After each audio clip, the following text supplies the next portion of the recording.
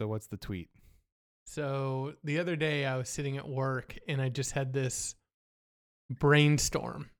And, you know, in the age of Twitter, I want to know what the equivalent was before Twitter was invented, where somebody would just be sitting there and have a bolt of lightning idea strike them. But now that we have Twitter, it's usually, for me, in the format of 140 characters that I think would be funny to tweet. But I wonder, before Twitter, what would that impulse turn into? You know what I mean? Without Twitter, what would it turn into? It just would turn into nothing.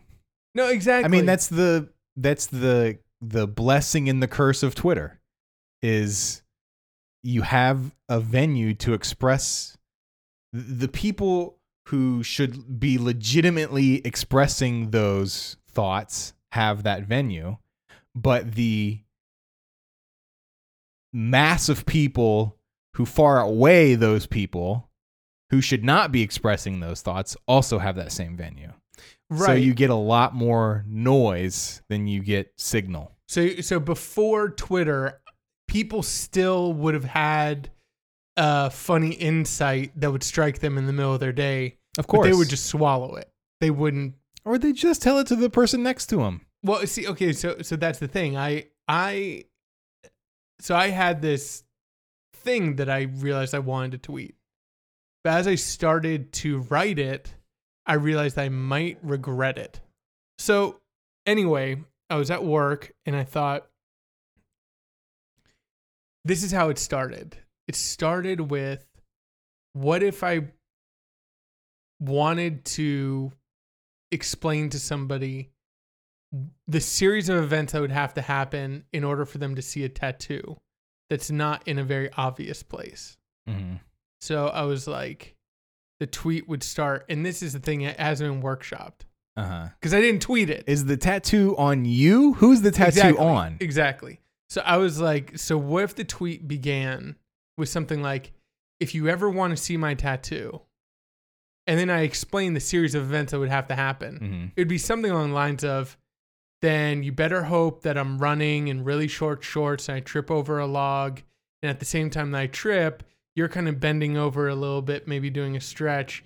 And you see me as my shoe flies off and I hit the ground face first and my butt's up in the air. Mm-hmm. And then maybe then you'd get to see a glimpse of my tattoo. Mm-hmm. So the joke would just be that in all this vague, intense, very specific series of events, the tattoo would be seen, but I also wouldn't be giving any more clarification on where it was on my body. Mm-hmm. Like in each element that I describe, it opens up another possibility, but it's like, well, why would Keith's shoe have to fly off in this? And so the short shorts, so does that mean that it's somewhere in that region or, and then I was thinking about all the different elements I could add to that to make it more confusing. Right. But then I was like, I don't want to, I don't want to tweet like It's a big premise for Twitter. Okay, it's a big but I feel like I felt like I could do it. I felt like it was a challenge for 140 characters, but I feel like I could do it. But then what I would have is I would have a tweet that's also linked to my Facebook that then a bunch of people could access who have no sense of humor. Or that would be a joke that I could see a lot of people just not getting. Mm-hmm. And then I also very vaguely, because this happened earlier in the week, I talked to somebody and they said, oh, I looked you up on Google or whatever. And I was like, what? Yeah. Like, oh, yeah, I looked you up on Google. It was at work. And so now it got me thinking, like, should I be more... So somebody you work with Googled your name, basically. And read some stuff. Did they say what they read specifically? Yeah, it was in the context of a political conversation. So what does Googling your name bring up? It brings up my Tumblr, brings up things that I wrote. It brings up my live journal that I had in college, Wow. you know? Yeah. See, that's why I make sure to cover my tracks. Well, you see, I don't cover my tracks. I'm an open book. Yeah. I'm like, who cares? But now I'm starting to censor myself, and it started with that tweet. But see, that is that I think that type of censorship, it's self-censorship, obviously, but that's like, I mean, I get it. I definitely get it. But I'm not censoring myself when I delete things. I'm Yeah, just you are. realizing I don't want that in the world, or it doesn't represent what I wanted it to represent, or maybe I've no longer think that anymore. You know, like I've had that a is live journal, I've had a Facebook, I've had Right. all these things, but they've all been deleted and you cannot look them up anymore. Right. And I make sure of that. And I've also like, I Google myself to make sure stuff is not coming up. Uh-huh. You know what I mean? And that's how you find all the singers named George Blizzard and stuff like Exactly. that, right? That's right. Exactly. That's exactly how I found so you are Justin Blizzard. you are hyper censoring yourself. You're on the far end of it. How is I that mean, not I am in self-censorship? in the sense that I make sure the only stuff that's out there is the stuff that I want out there, but I'm not putting something out there because I think somebody vaguely connected to me may be offended or may not get the joke. Like, I didn't delete my Facebook because people were Multiple not times. getting my Twitter account. I deleted it because Facebook is The devil's company? disease. Yeah, Facebook is disgusting. So that's where I see the difference. I guess I don't see as much of a difference, but I felt really conflicted because on the one hand, it's like I wanted to write that and then I didn't. Well, why didn't I write it? You know? I mean, I think just on a base level, there is no way you'd be able to fit that into one tweet. See, now you say that, now I feel like I have to go back and do this. Screw self-censorship. But the other thing too is, I guess it is kind of on that borderline of like, you know, how would that read, that kind of stupid, you know, joke? How would that read to an employer, do you think? Future employer? Do you think if you read that, if you're looking to hire somebody and you're like, I don't even get that. What does that even mean? I don't like this guy. Well, I mean, again, I think that for me, that falls into, I don't think a future employer could find my Twitter just by Googling my name. I'm saying, I'm just saying. But putting yourself in my shoes. In your shoes, I would not care unless I would think it would be offensive.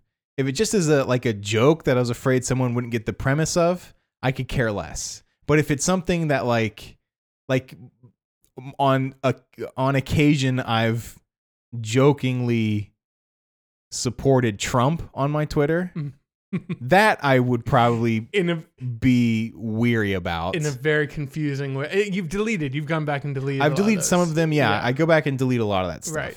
You because it either doesn't work as well as I thought it did, or I just don't want to be in that arena. It's just not worth the hassle. Well, I guess we can end this with me accepting your challenge. Yeah. This will now get tweeted out. I'm going to workshop it.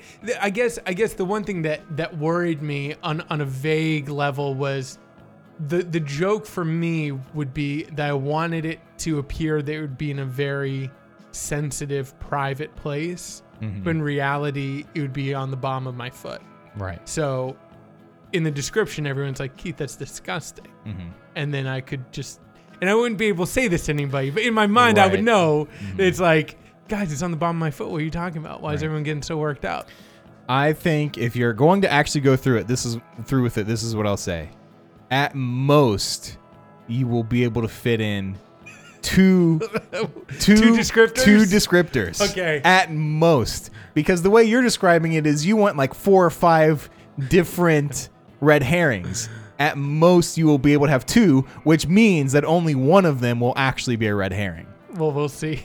All right. And then the other one. So, yeah, maybe that'll be the joke. You get 2. Which one's the, everything else is his background. The short shorts, no, that's just what I wear to run. Right, Yeah. sure. So I mean, that's what everyone wears to run. Yeah, you just better honestly. hope that I'm wearing short shorts because that means I'm running. There's nothing to do with the area of the tattoo. Yeah. Why should mine go in there, Justin? See? This is... Okay. All right. No more than 2 descriptors.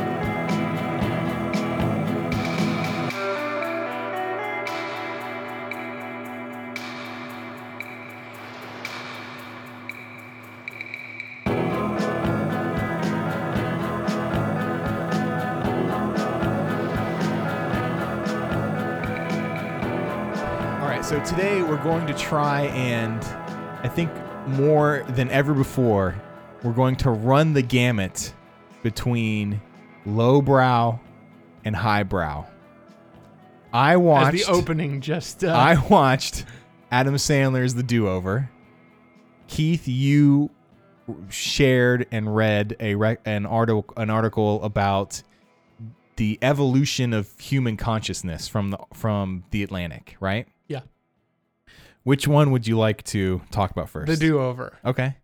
So I watched The Do-Over. The movie itself is bad. Obviously, it's not a good movie. There are a handful of parts that I was genuinely laughing at, like good chuckles. See, look, I haven't even seen it, and I just involuntarily started shaking my head. Yeah, like, no. I know. And that's what I want to talk about. Mm-hmm. So after watching it, I think I did this like halfway through, because halfway through I'm thinking, okay, this movie is bad, but I could see people being like, because it's an Adam Sandler movie, being like, it's not that bad, right? Because their expectations are so low going into it. Instead, what I got was a couple of headlines here that I'll share with you. Here's one from Bill Simmons' new website, The Ringer. Yeah. Adam Sandler needs some help. Yeah. Another one is Adam Sandler keeps killing comedy in cold blood. Like, so these are the headlines that are showing up. Right. And so I'm kind of curious as to why Adam Sandler making bad movies is such a big deal to people. Because Adam Sandler has never made like great movies, right? Like his pinnacle for our generation, at least, is Billy Madison or Happy Gilmore, movies that I loved when I was 16, 17, 18 years old. I haven't seen since. I can't imagine I would love them now, but I don't see them as some sort of like high art cultural peak that we should all be aspiring to. You know what I mean? Well, okay, I have a theory on this. I might have a few theories on this because I've thought about this before. I think number one, that a lot of the articles you're reading are from professional film critics, right? These are the reactions of professionals. The movie that I think if you poll the professionals most, that or that would stand out most to them from Adam Sandler's career is Punch Drunk Love.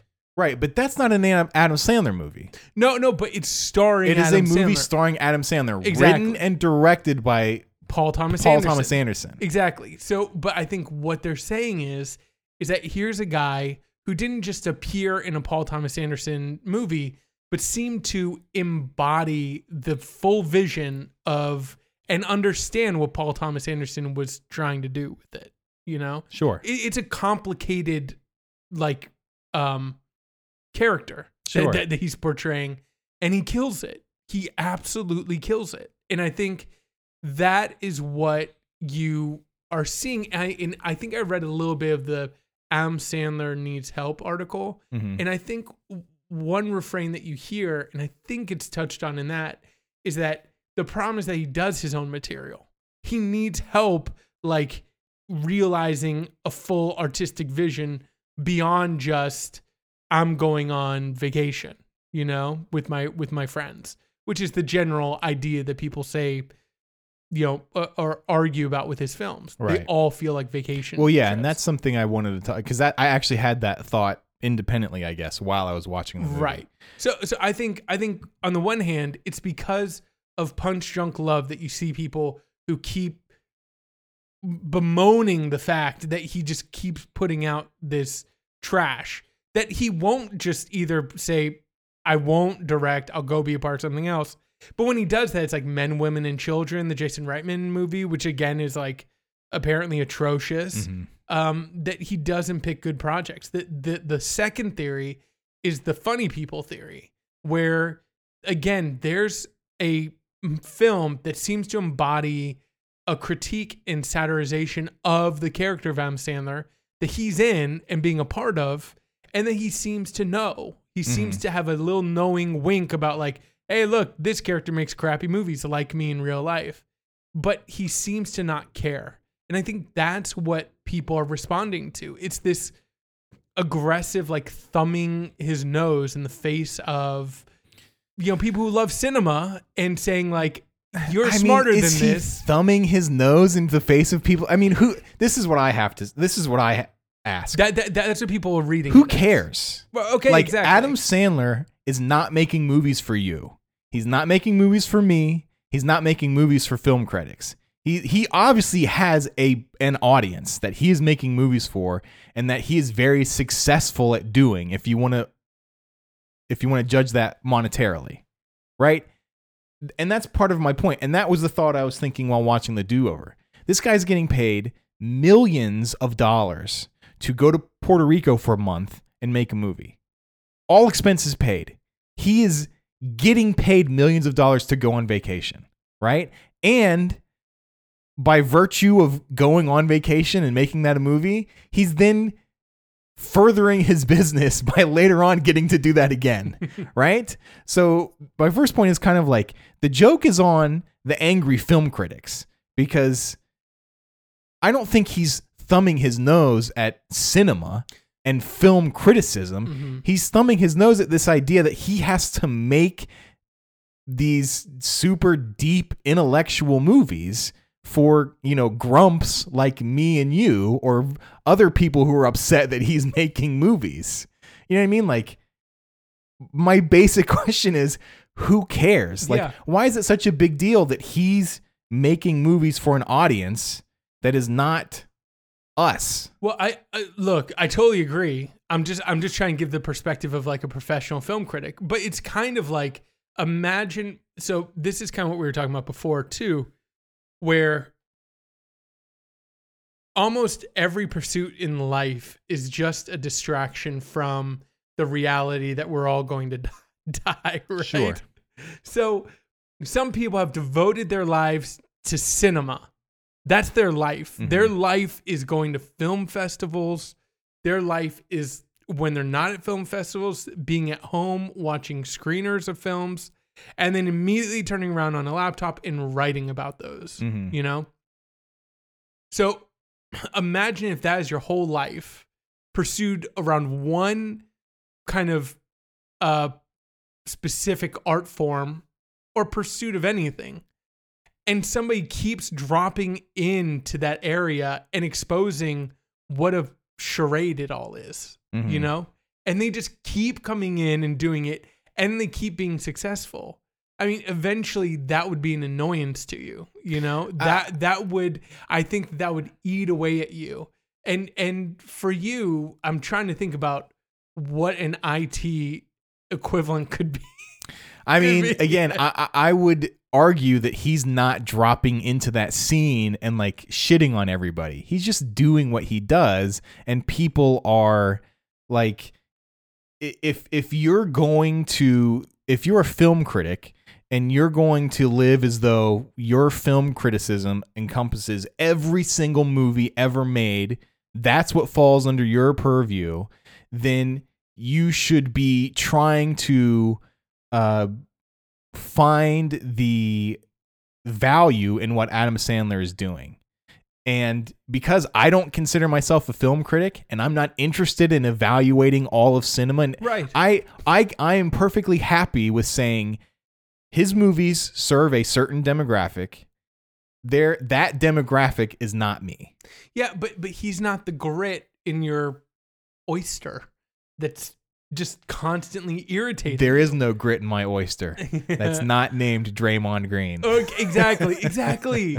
So, I mean, can you imagine if you right now, Justin Blizzard, were a analyst for the NBA, and you had to write about the finals? I mean, I think that your articles would be dripping with vitriol for Draymond Green. Sure. Now, I mean, I would say they would be during the Thunder series. Yeah. He hasn't done anything during the Cavaliers series. Not for lack of trying. He's maybe flailed a few times. He just hasn't made contact. Yeah. So I mean, but that's what I'm saying. It's like in the end, Draymond Green is not getting called on the fouls, and he's playing recklessly, you know? And you are sitting there screaming on the sidelines, being like, that's reckless play. He's going to hurt somebody. And he's not getting called, and it's frustrating to you. But he's going to keep doing his thing until something bad happens. So that's the same trajectory that Adam Sandler is on, right? He's just being flagrantly... and again, you can make the argument of like he's being selfish, right? He's getting all these opportunities and he's not at all challenging himself or challenging the audience. He's just kind of going with the baseline. Hey, what's worked before? Let me play the schlubby guy. Let's throw in women to be like objects of desire and or shrews. And let's just have fun, David, you know? And that's what's happening. I think people are getting frustrated with that formula and that it's working. So I can understand the professional response to Adam Sandler.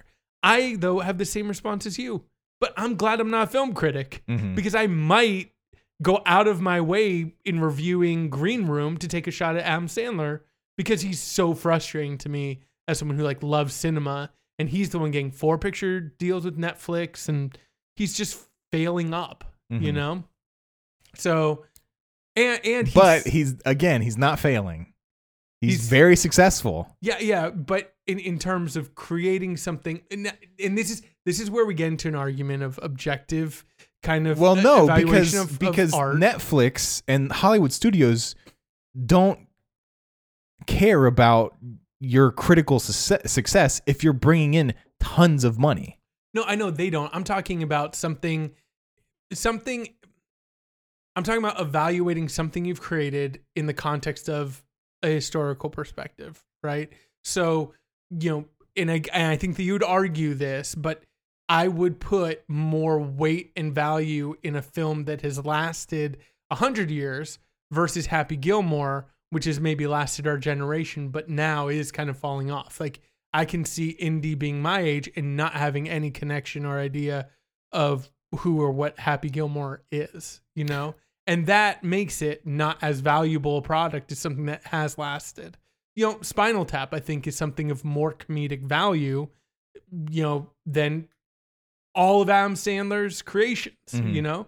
And so I think that's what people are arguing against too, is the fact that Adam Sandler has time and time again had opportunities to create something of, and he's shown the ability to be, to have some insight, and he just has not seemingly pushed himself to achieve that. He just falls back on what works for him, you know? I mean, I can't fault somebody for that. But I would also say, do people just want 100 Punch Drunk Love movies? Like that would be miserable. That would be miserable. I love Punch Drunk Love. It is an awesome movie. I do not want to see 50 variations of that movie. Yeah, no, not that. But I think if you really get into film criticism, I think film critics get a bad rap. What I find interesting is if you really get into it and you push deeper into some people who are writing, you know, kind of vitriolic articles against Adam Sandler or whatever, is you'll see that a lot of them champion really dumb films, you know, and films that don't work, but it's because those films were trying something. And I think that that's something that they would value as well. Not everything has to work, but if you're trying something and it's crazy and it's out there and it's weird, but it's like, you got to see it, you know? Jupiter Ascending. I watched that because some film critics that I follow were like, you got to see this. You know, it's terrible, but it's terribly ambitious. And they weren't just like killing it, you know, but what they will go after, I think, is the middling fare. And that's what Adam Sandler is putting out, you know? So I'd rather him take a chance. It's not going to be Punch Drunk Love, but it's going to be more weird or esoteric. Sure, but I mean, he has taken those chances. And if that's all he's doing, then he's no longer taking a chance. That's just what he does. You know, for me, part of what makes Punch Drunk Love so great is that it is Adam Sandler in this movie. And as you're watching it, you're like, I cannot believe this is Adam Sandler. Right? I mean, of course, that wears off after you've seen it multiple times. But the first time you see it, it's like, I mean, I'm sure there's plenty of people who were like, Adam Sandler in a relationship drama? No thanks. Never going to watch that movie. But when you actually watch it, it's like, this is great. Mm-hmm. But again, if that's all he's doing, then it just is not. Well, I think the other thing is that the people are upset because he is not adapted to the culture. We as a culture have moved to be very sensitive of misogyny. He's like the Donald Trump of movie stars. He's like the Donald Trump of movie He stars. represents an underbelly of America that still exists, but the mainstream media would want you to believe that does not exist. Mm-hmm. More or less. Yeah. So I think that, to me, there's viable reason to be writing articles like those that you've read off. I think that there's viable reasons to be frustrated with Adam Sandler as a filmmaker. I think in the end, though, that who cares is an appropriate response. And he's proving that there's a market for what he does. So, right. You know, what are you going to do? It's kind of like, you know, a tweet that I saw where people are like, go see Popstar. Popstar is this new Lonely Island movie that came out that's bombing at the box office. Is it really? Yeah, a lot of critics love it, you know? But then I saw somebody tweet, and I agree. They're like, Popstar is a very hard R. You know, it's not meant to be like, bring the kids. Mm-hmm. Some people, they're tired of it, or they just aren't in the mood for it, or they just saw Neighbors 2, which was a hard R, you know? And maybe they're just tired of it and they're not interested. You can't force people go see it. You know what I mean? It's not like, oh, woe is me that this film isn't getting seen. The people don't want to see, and that's okay. It's okay that people don't want to see Popstar, you know? But I think critics, part of what they're trying to do is get people interested and excited, and they're sad when their films don't get the excitement, and they bemoan the fact when the films they don't like get the excitement. But yeah, film is not dead. It's not in as terrible a place as people say it is. And there's a place for Adam Sandler, but it's not for me. And I do wish that he was not remaking Punch Drunk Love, but trying things in the vein of it. Sure. You mentioned something when we were texting about what we would talk about on the show, about trying to figure out with movies like Funny People. Was it called Funny People? Mm-hmm. Funny People, Idiocracy, movies where you have these seemingly, at least they're stereotyped as maybe dim-witted movie stars. Mm-hmm. All of a sudden they're sort of playing these roles where they're aware that they're dim-witted movie stars, but then they continue afterwards to keep doing the same stuff. Mm-hmm. And you wanted to try and figure out, like, what is the motivation behind that and how self-aware are they? Right? Is that? Yeah, it's kind of like I wish I was a journalist just for this, because I really would like to put a lot of time and effort into making the connections culturally from people like even Lady Gaga, right? Who comes out in meat costumes, flash forward a few years, and she's doing duets with Tony Bennett. Right. You know, and it's like this striving for mainstream acceptance, but through a side door, you know? The end goal is still just to be one of it, like everyone else out there singing Target ads, you know? Mm-hmm. And like, I'm Lady Gaga, I'm crazy, but here I am singing a Target jingle, you know, because that's where I want to be ultimately. In Idiocracy, you see Dax Shepard, right? Sure. Yeah. Yeah. Dax Shepard is in it. I think the better example is Luke Wilson. Luke, yeah. Because he's in it up to that point, Luke Wilson has run in what has appeared to be a pretty intellectual circle. You know, Wes Anderson, all that stuff. But then since then, you see him more or less Legally Blonde, making like the parallel moves in his movie career as what seems to be being sort of lambasted in Idiocracy. Yeah. And you know, Funny People, Adam Sandler plays a movie star who makes horrible comedies that people love and eat up, you know? And so for me, and then Pop Star 2, I can ask you, because I see pop stars parroting people like Adam Levine, and Adam Levine's in the movie. Right. And I just don't know what my response should be. Like, oh, that's hilarious, and they're in on it. And then the very next second I turn around and it's like, watch this really dumb Without a Paddle movie with Dax Shepard or whatever. That's just lowest common denominator. It's dumb, it's stupid. We're not trying. And we're just throwing out, it's just pollution. It's just artistic comedy pollution. And what I would say about the difference to me between Pop Star and something like Spinal Tap is, and I'm interested to see Pop Star. I would like to see it. I think hurry up. I think it looks funny, I guess. Yeah. But to me, it seems like, and what makes it weird with like the Adam Levine stuff, or with what I feel like is like a Justin Bieber parallel. Oh, it definitely is. It feels like they're doing that to say like, we're making fun of this stuff because it's stupid, right? Whereas with Spinal Tap, it just feels like, yeah, we're just sort of like making fun of the outrageousness of this situation, but it didn't feel like it was making a judgment call either way on the music industry or on heavy metal bands or whatever. You know what I mean? It just felt like satire, I guess.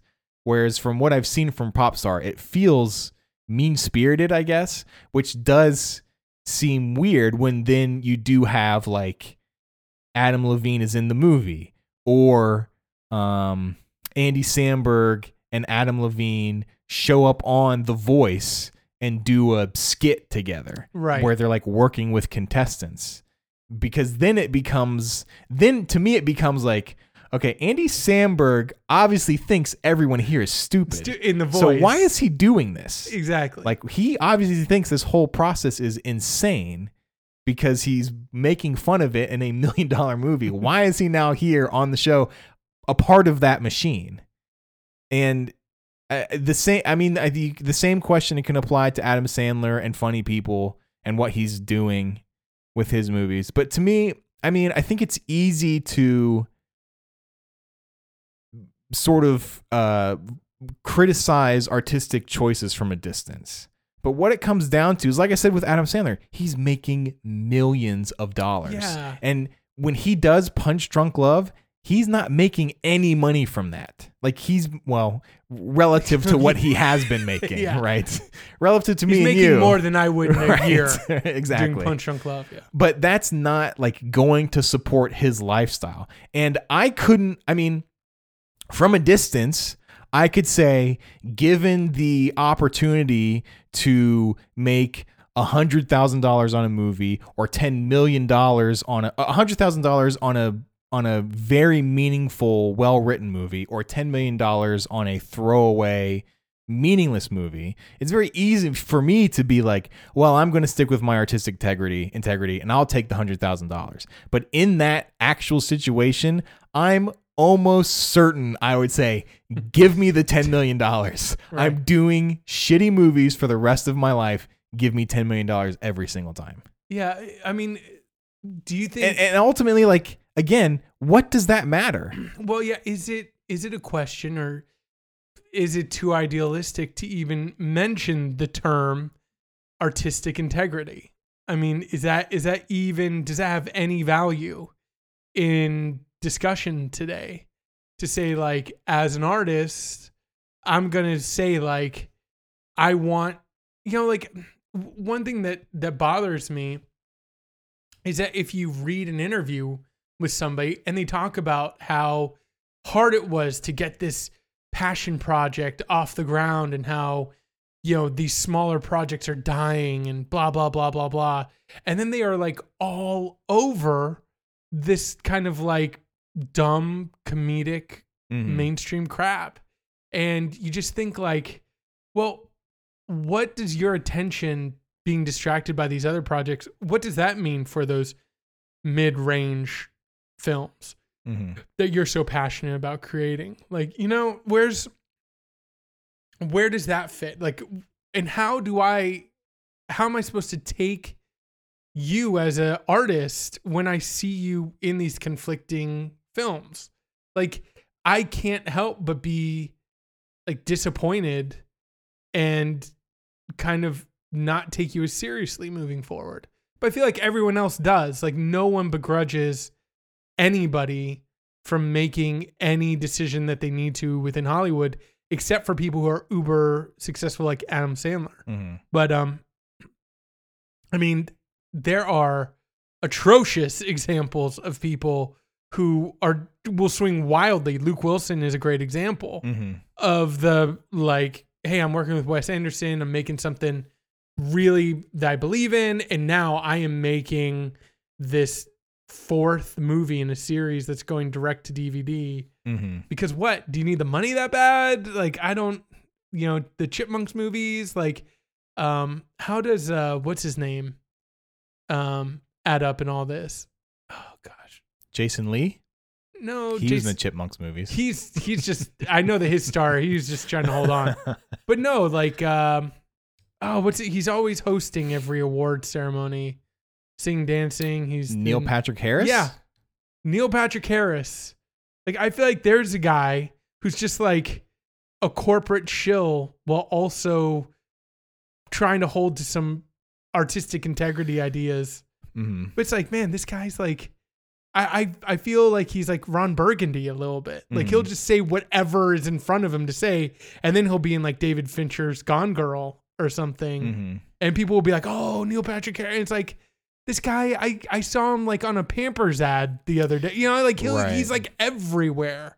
I'm like, that guy is just like, he doesn't care, Sure. And he's in the Chipmunk movies or something like that too. Well, I mean, David Cross is in all of those terrible children's movies. David Cross is, if we really want to go deep, right. That is a guy that probably has more bad movies than Adam Sandler does. Yeah, but he's also a guy, like, if you listen to his stand-up, you think he's going to leave his stand-up and start burning down, our kind of corporate centers. Right. Instead, he's going to do voiceover for Norm of the North.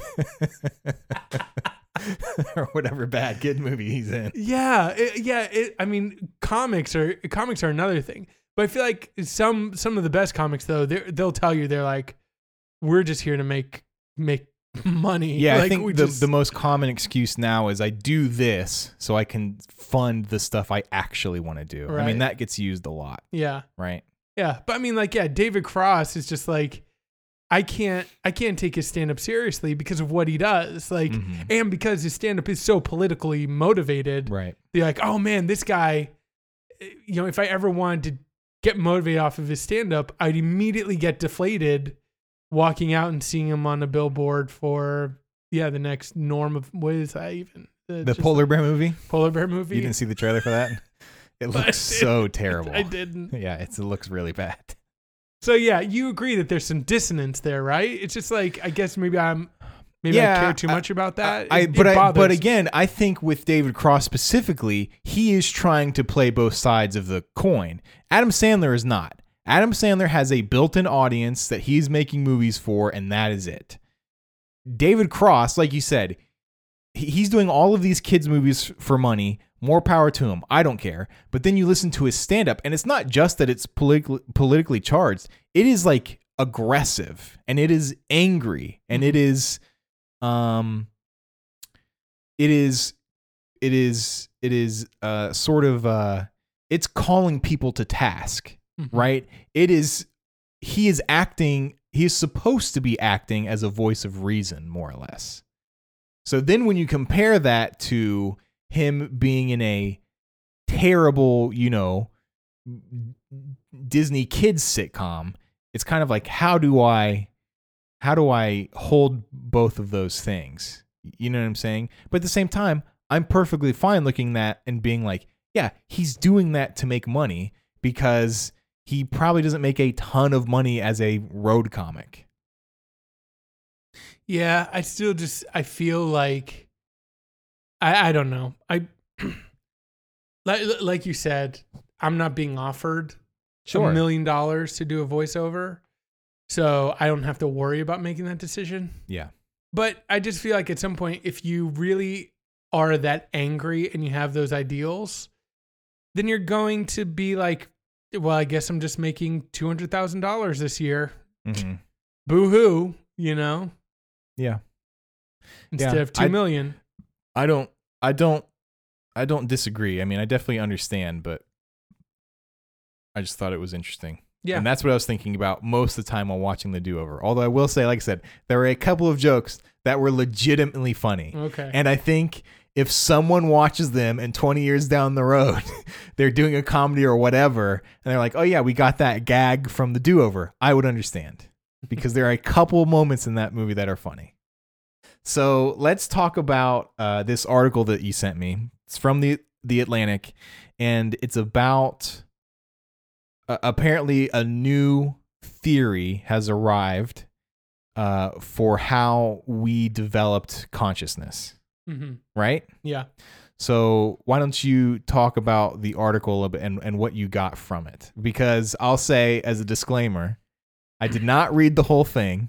Uh-huh. I read the beginning and I read the end and I skimmed all the sciencey stuff in the middle. Because the middle is basically, this is how reptiles' brains work. And then this is how another animal's brains work. And this is how another animal's brains work. And now this is how our brains work. So I think that's fine because like we said, we're not experts on the things that we talk about. Yeah. And I'm not an expert on the science. I'm not as interested in debating the scientific theory as I am in kind of, shooting from the hip, kind of stoner philosophizing. Right. And so I wanted to get your take because in reading this article, it made me think of the Fermi paradox, which we've talked about. Mm-hmm. And it made me think of, the Big Bang, the origin of life, all that stuff. Yeah. And my reaction to it is, as science progresses and we get more and more theories and better theories on these issues of like consciousness, to me, it still drives me back to an idea or an understanding or possibility of a God existing. That I never have seen this dichotomy between science and faith that people point to. Mm-hmm. I think partially because the science can be used to disprove a literal understanding of some of the ideas that some people have who read the Bible and say, oh, the world is only 6,000 years old. Right. Well, how does this happen? It's like, shut up, dinosaurs, didn't exist or whatever, just to make their theory work. But I think that's taking a very surface level understanding of it. So in this theory, what you have is generally stated consciousness was developed as a way to corral all of our incoming stimuli. So a jellyfish, it says, for example, has enough kind of neurons firing in its brain that like if you poke it, it will react to the poke. Right. Well, it's the beginning example was of a hydra, right? And the hydra being the literal simplest form of it. Whereas if you touch any point on a hydra, every single point of its body reacts. Right. Because the nerve is basically the nerve. There aren't multiples. Right. It's all one giant nerve. I was reading about something previously, and it was actually really funny the way it was stated. It was basically like there's an animal that has basically two, and again, I don't know the science, but two neurons or whatever firing in his brain, and both of them are tied to food. like just the presence of food. It's like there's either food here or there's not food here. Right. And that's all it's got going on up there. And so it kind of says, as the brain developed, then you had more and more stimulus coming in, right? You had the eyes develop, and now the eyes are sifting through all this information. And you had the kind of overt attention and covert attention. The overt attention being like, there's a big bang over here, so now I'm going to look over there because I heard something, or I see something, so I'm going to look over there. That's like your overt, but there's nothing then, in consciousness, I think, is about retaining that information in a complex way. So when I look away from it, I still have an idea of the thing being there. It's not like I look away and now doesn't exist anymore. Right, it's gone. And that started to be that development.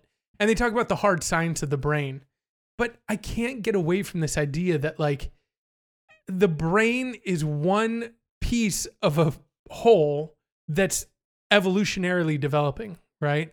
Along with all these other organs in my body.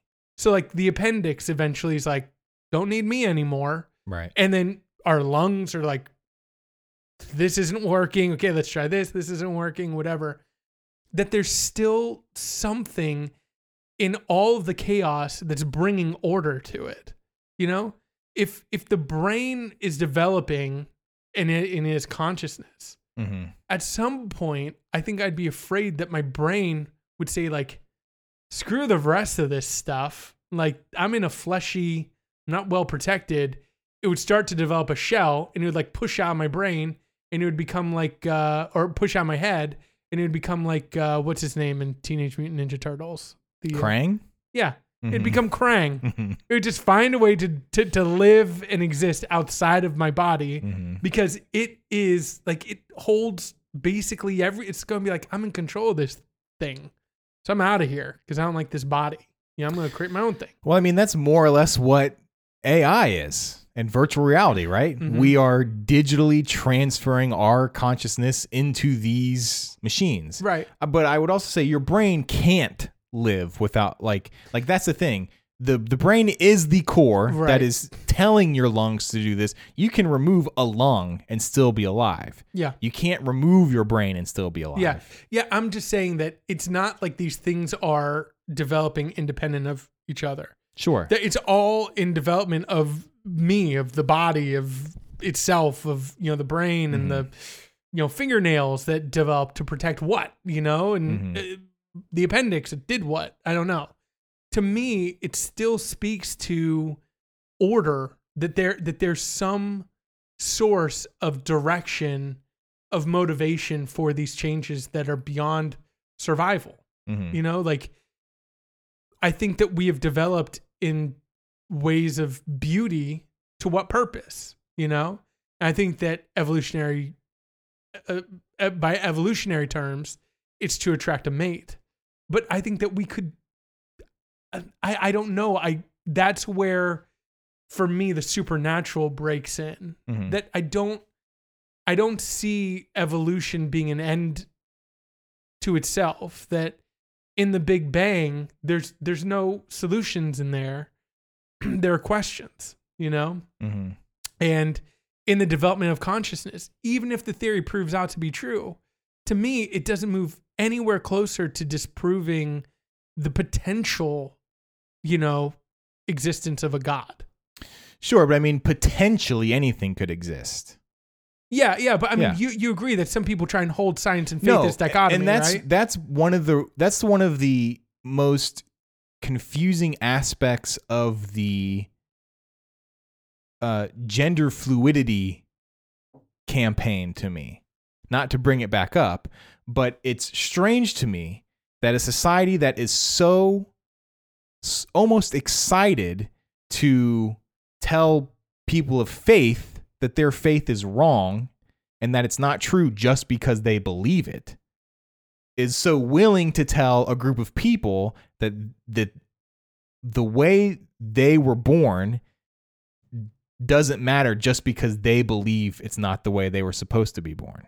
I know that is a very loose connection. It's a little sloppy, but it just seems like a little bit of it just doesn't match up to me. It seems like if I'm able to say, you feel like you're a woman, but except you were born a man, when you were actually born a man, but you feel like you're a woman, that's fine. Then I should also be able to say, you believe in God or you believe in whatever. That's fine. Like, I have no problems with that. And I'm not going to then, just like I wouldn't say to somebody who I'm talking with, oh, you think you're a woman? Well, your DNA is this, and science tells us this and this and this. I wouldn't say to a Christian or a person of faith, oh, you believe God exists? Well, what about this and this and this and this and this? Mm-hmm. And I think that's sort of like, and ultimately what it comes down to is, and this is kind of what we talked about with the gender stuff too, is everything is relative. Nobody knows. Nobody knows whether God is real. Nobody knows how the universe really was created. There are theories for all of it. Mm-hmm.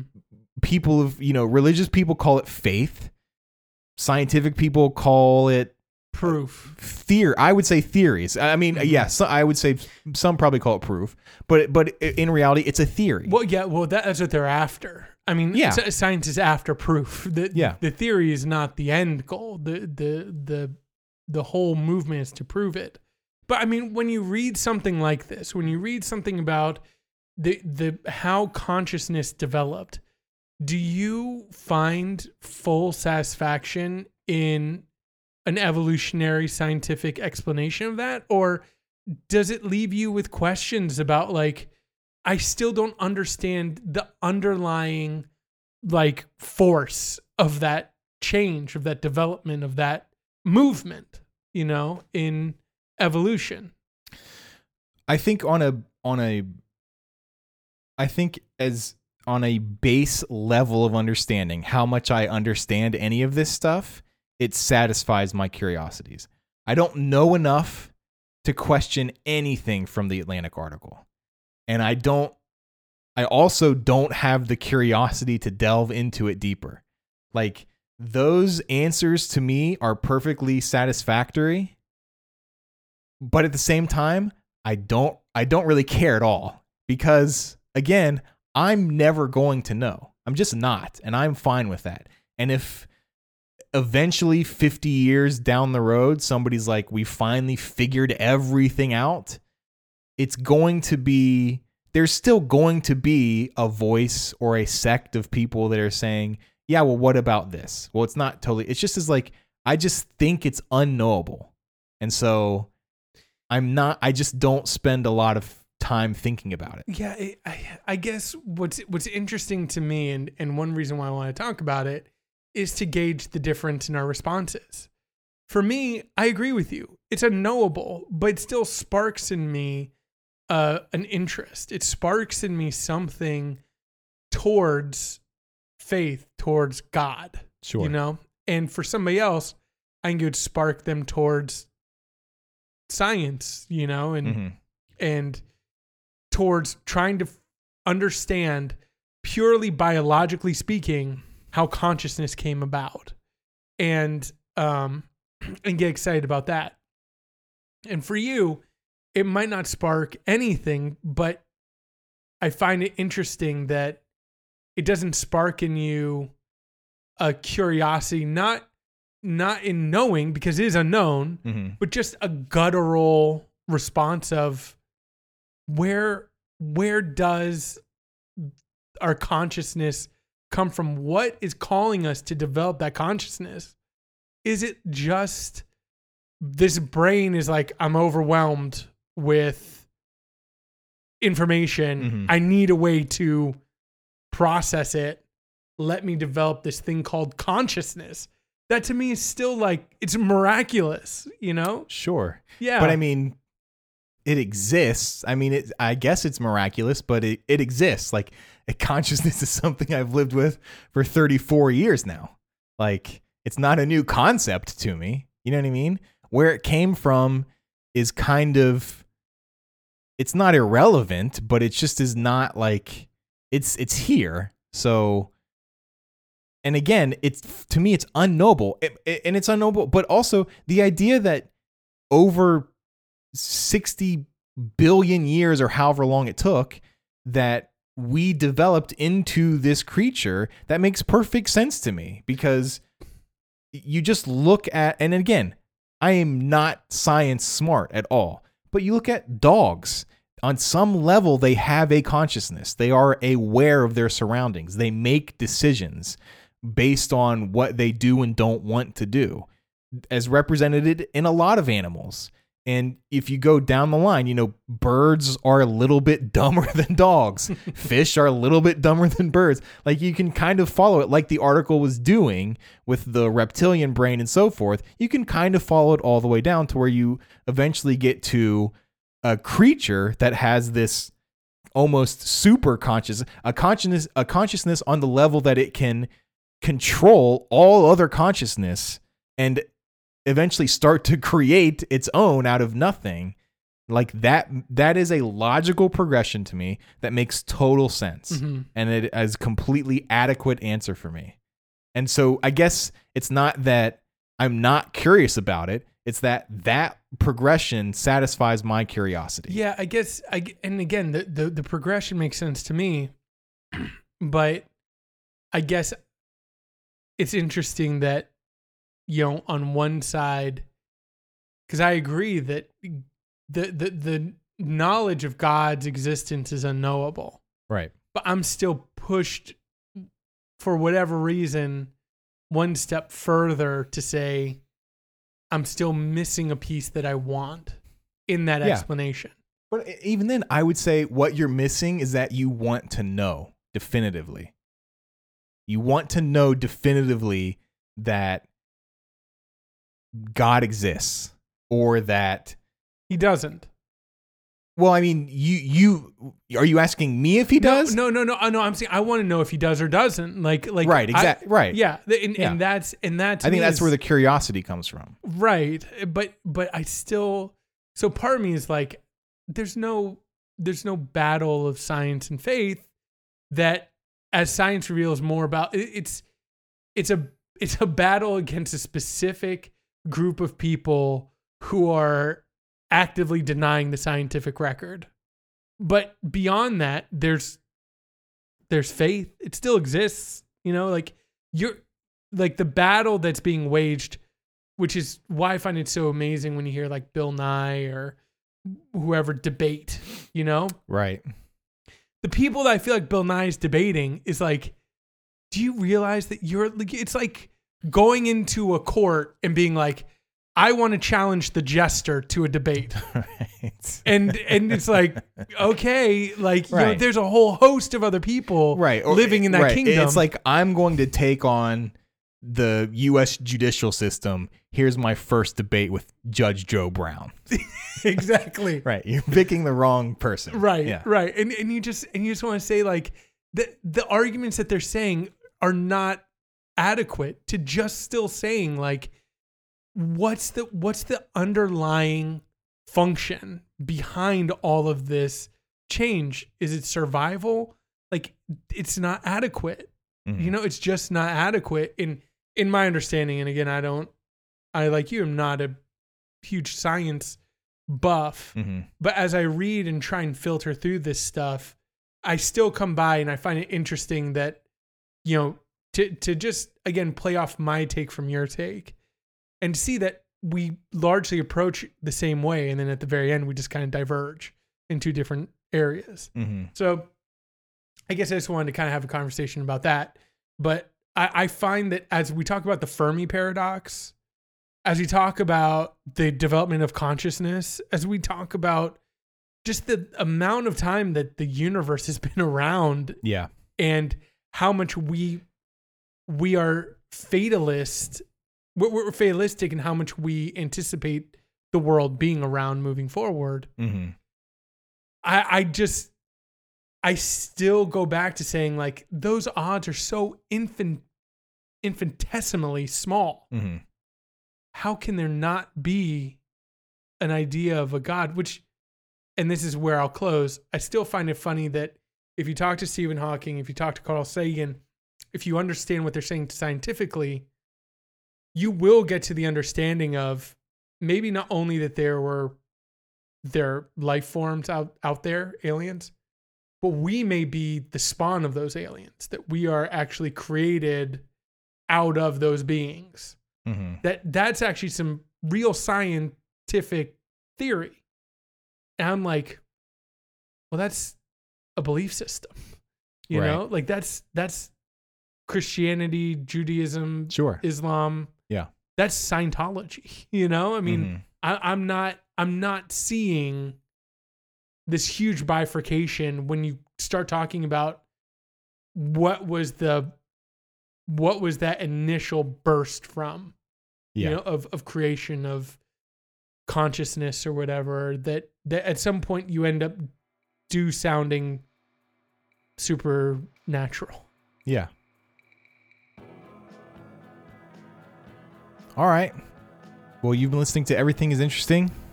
And we put to the test. Yeah, right. We ran the gamut. Our schedule has been a little wonky because we've been doing our other podcast, Everything is Television, about the new AMC show Preacher, which is pretty good, which is really good, actually. The show, I'm not commenting on the quality of the podcast, but the show is really good. So we're doing a podcast on that every week with Rob from the Best of Three podcast. So you can, if you're watching Preacher, head over to Everything is Television. Search for that in whatever podcast app you use. And you can hear us talk about Preacher every week. But because of that, we're sort of sporadically recording these whenever we feel like it. So I'm not sure when we'll be back again on this show.